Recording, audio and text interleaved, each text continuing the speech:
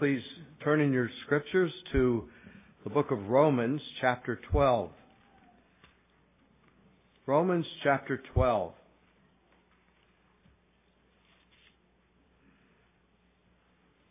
Chapter 12 begins Paul's practical portion of his epistle.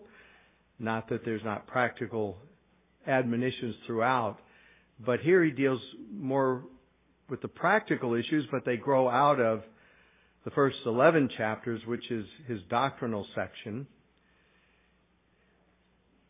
He's writing this letter to the church at Rome, so he's writing to Christians.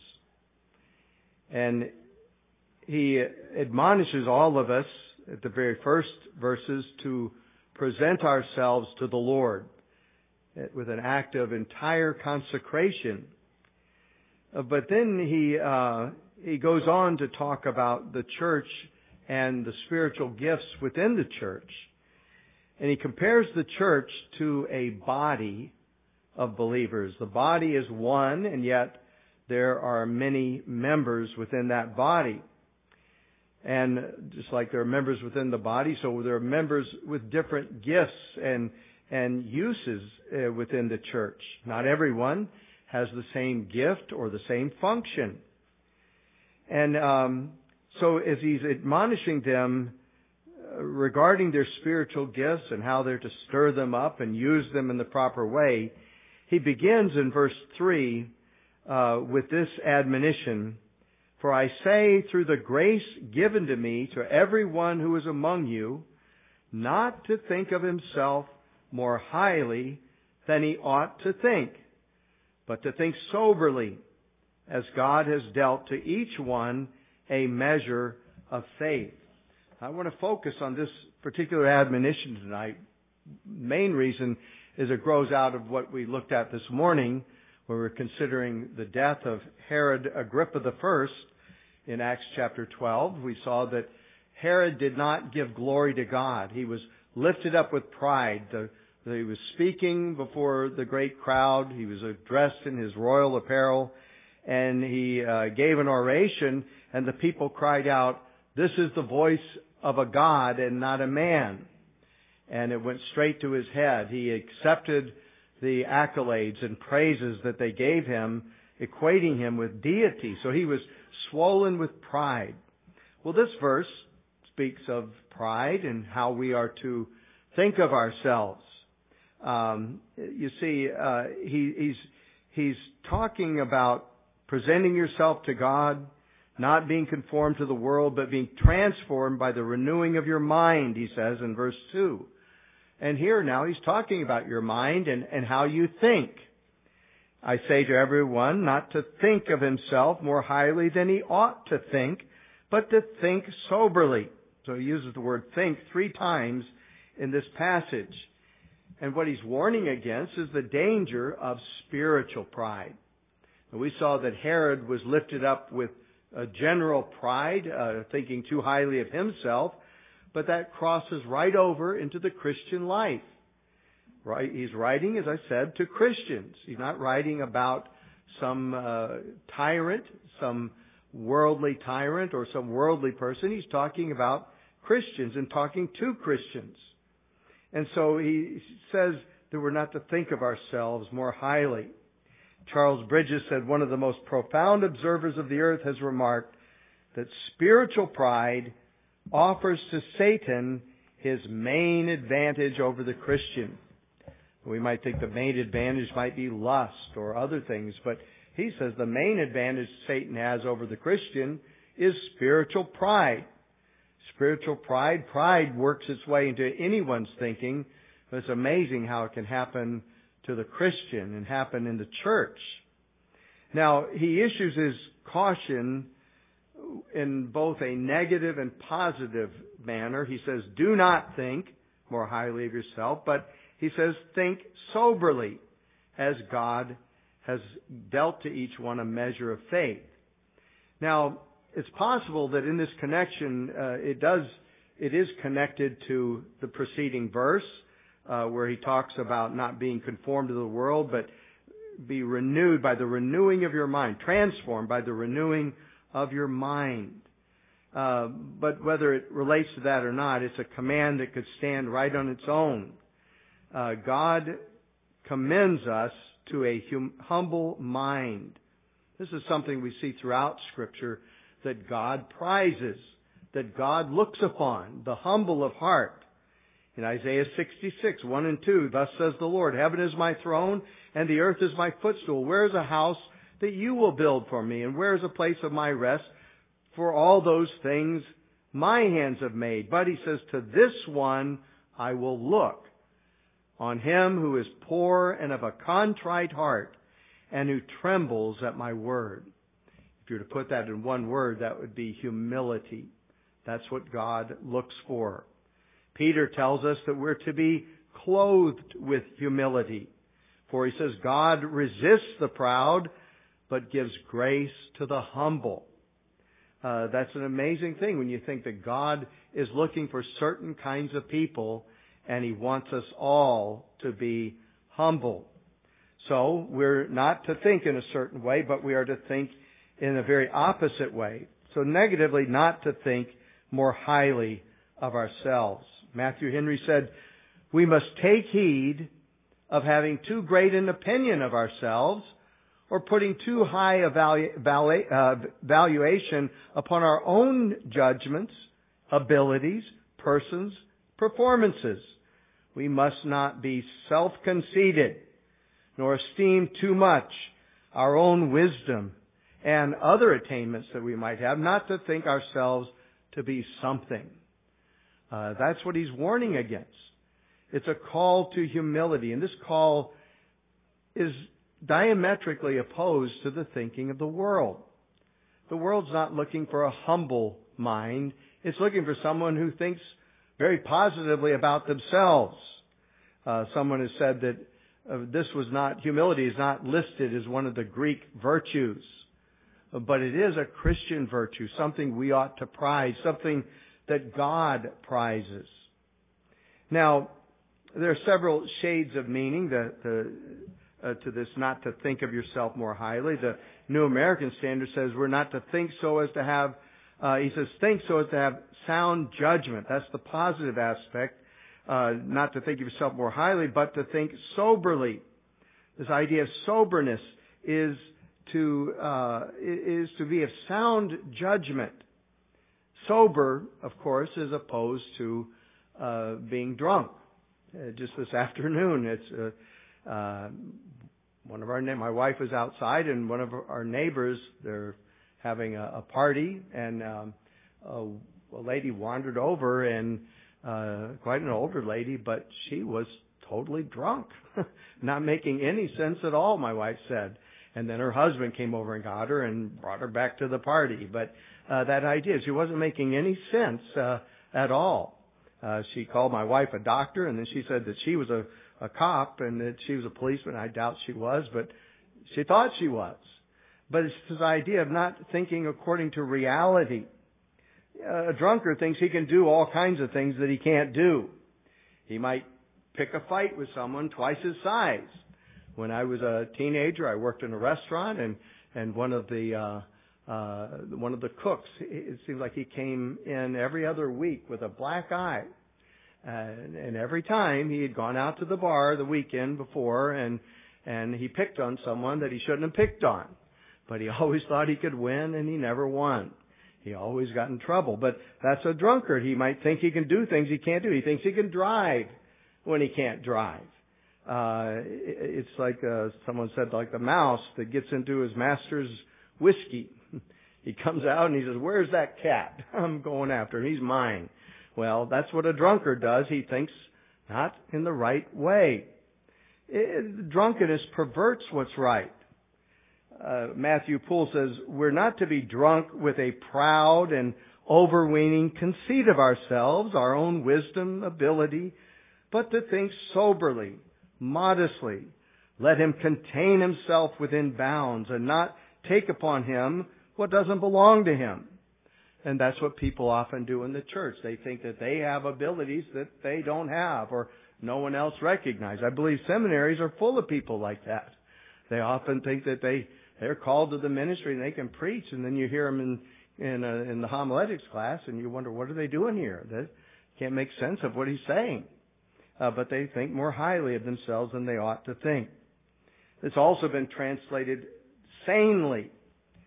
And I believe that's a good shade of meaning to keep in mind, because pride, especially spiritual pride, is a form of insanity. Last week I gave you the illustration of King Nebuchadnezzar in Daniel chapter 4. You remember what happened to him. He was the king of Babylon.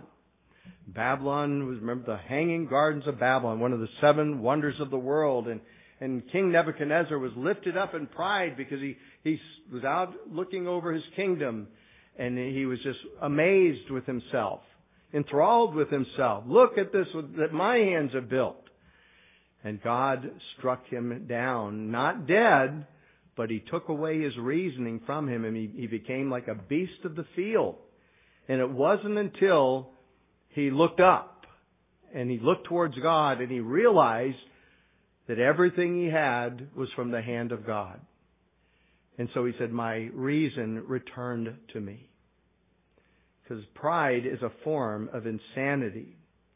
So that's the basic admonition, not to think more highly, but to think soberly, in a right frame of mind, in a sane way about yourself and what you have and your abilities and so forth. But notice the extent of the application. He says in verse 3, I say through the grace given to me to every one who is among you, not to think of himself more highly than he ought to think. So he's addressing not just one group of Christians within the church, but he's addressing every Christian in the church. You see, this malady of spiritual pride infects each and every one of us. John Murray said, no one is immune to exaggerated self-esteem. Not one of us can say we have no problem with that, ever. Matthew Henry said, pride is a sin that is bred in the bone of us all, and we have therefore each one of us to be cautioned and armed against it. There's no one who's beyond the reach of this snare in the Christian life. There's no one too small or insignificant that's not in danger of spiritual pride. It's interesting when I was studying Acts chapter 12 and Herod's sin of pride, John Calvin made this remark. He said, if God did so sharply punish pride in a king whom prosperity did puff up, what shall become of the common sort who are ridiculously puffed up without a cause? I think that's perfect, because a lot of people, you see why he might be puffed up. He has such power. Power goes to your head. He had such riches. Riches can lift you up. All of these things are there, can lift you up. The people were lifting him up. But what about the common person? What reason do they have to be prideful? And yet, that's exactly what we have. Prideful people wherever we look. I quoted or tried to quote Spurgeon this morning, but here's the full quote. He said, this weed of self-righteousness will grow upon any dunghill. No heap of rubbish is too rotten for the accursed toadstool of the proud self to grow upon. It'll grow anywhere. We all are in danger of this. Henry Martin, a minister of the past, he said, men frequently admire me, and I am pleased, but I abhor the pleasure I feel. You see, ministers often have this problem. And that's why Paul even says regarding the qualifications for a minister, not a novice, lest he be lifted up with pride and do what? Fall into the condemnation of the devil. The devil was lifted up with pride, and he can be lifted up with pride. Now, that's not to say that an older, mature Christian will not be lifted up with pride. We can still fall into that as well. But there's a tendency among the young to think more highly of themselves, but it's certainly a sin that we all must be on guard regarding. There's no one too great or spiritually mature or well established in the faith that is not at all times in danger of this sin. And sometimes it comes upon us when we're least expecting. Perhaps in a time when God humbles us and we are sorrowful for our sin, and then we can even become proud of that. Look how sorrowful I am. Look how sincere I am. I'm more sincere than that publican standing over there. I'm more sincere than all. Well, we have to be careful regarding this. Remember King Uzziah in 2 Chronicles 26:15 and 16. It says he made devices in Jerusalem invented by skillful men to be on the towers and the corners to shoot arrows and large stones. So his fame spread far and wide, for he was marvelously helped till he became strong. But when he was strong, his heart was lifted up to his destruction, for he transgressed against the Lord his God by entering the temple of the Lord to burn incense on the altar of incense. He did something that was not allowed. It's not allowed for the king to go into the temple and offer incense. But his mind and his heart was swollen with pride. It can happen to anyone at any time. And so we need to be careful, because this will grow and happen to anyone at any time. But the cure, I want to look for a few moments just at the cure for spiritual pride. And there is a safeguard against spiritual pride, and there's a secret to humility. And again, it has to do with our thinking, what we think and how we think. And what we need to do, first of all, is we need to recognize that God is the giver of every good and perfect gift. God is the one, and that's what Paul addresses here. He says, for I say, through the grace given to me, he's using himself here as an example. I was given grace to be an apostle, that is. I say, through the grace given to me, to everyone who's among you, not to think of himself more highly than he ought to think, but to think soberly, as God has dealt to each one a measure of faith. And this measure of faith has a lot to do with the various gifts that he's given to the church. He calls it a measure of faith. But each one has been given a measure of faith. And then verse 6, notice he says, having then gifts differing according to the grace that is given to us. Notice it's grace given to us. Let us use them in these various ways. So here he's letting them understand and teaching them how to think that the various gifts they have within the church were all given to them by God himself. They were given. That's what James says in James 1:17, that, and I quoted this just a moment ago, every good gift, every perfect gift is from above and comes down from the Father of lights, in whom there is no variation or shadow of turning. And we need to keep this in mind, that whoever we are, whatever we have, whatever ability we may have, whether it's small or great, it's all from God. Spiritual gifts are just that. They are gifts. They are gifts from God himself. Paul says this in Ephesians chapter 4, verse 8, that speaking of Christ, when he triumphed over Satan, dying on the cross and being raised from the dead, and when he ascended on high, he led captivity captive and gave gifts to men. They're gifts. Not something you conjured up on your own. It's not something you invented. It's not something you achieved. It's something that God gave you. That's what Paul was reminding the Christians of in 1 Corinthians 4. I mentioned this morning, 4 verse 7, where Paul asks this prideful church, who made you to differ from another? And what do you have that you did not receive? Now, if you did indeed receive it, why do you boast as if you had not received it? Charles Spurgeon has a wonderful sermon on this verse. It's entitled, Pride Catechized and Condemned. Pride catechized. Here's his two major points. A question to be answered with ease, and then secondly, a question to be answered with shame. A question to be answered with ease. Who makes you to differ from another? Well, that's easy. God. God makes you to differ. And what do you have that you did not receive? Which is the same question again in a different way. I have nothing but my sin.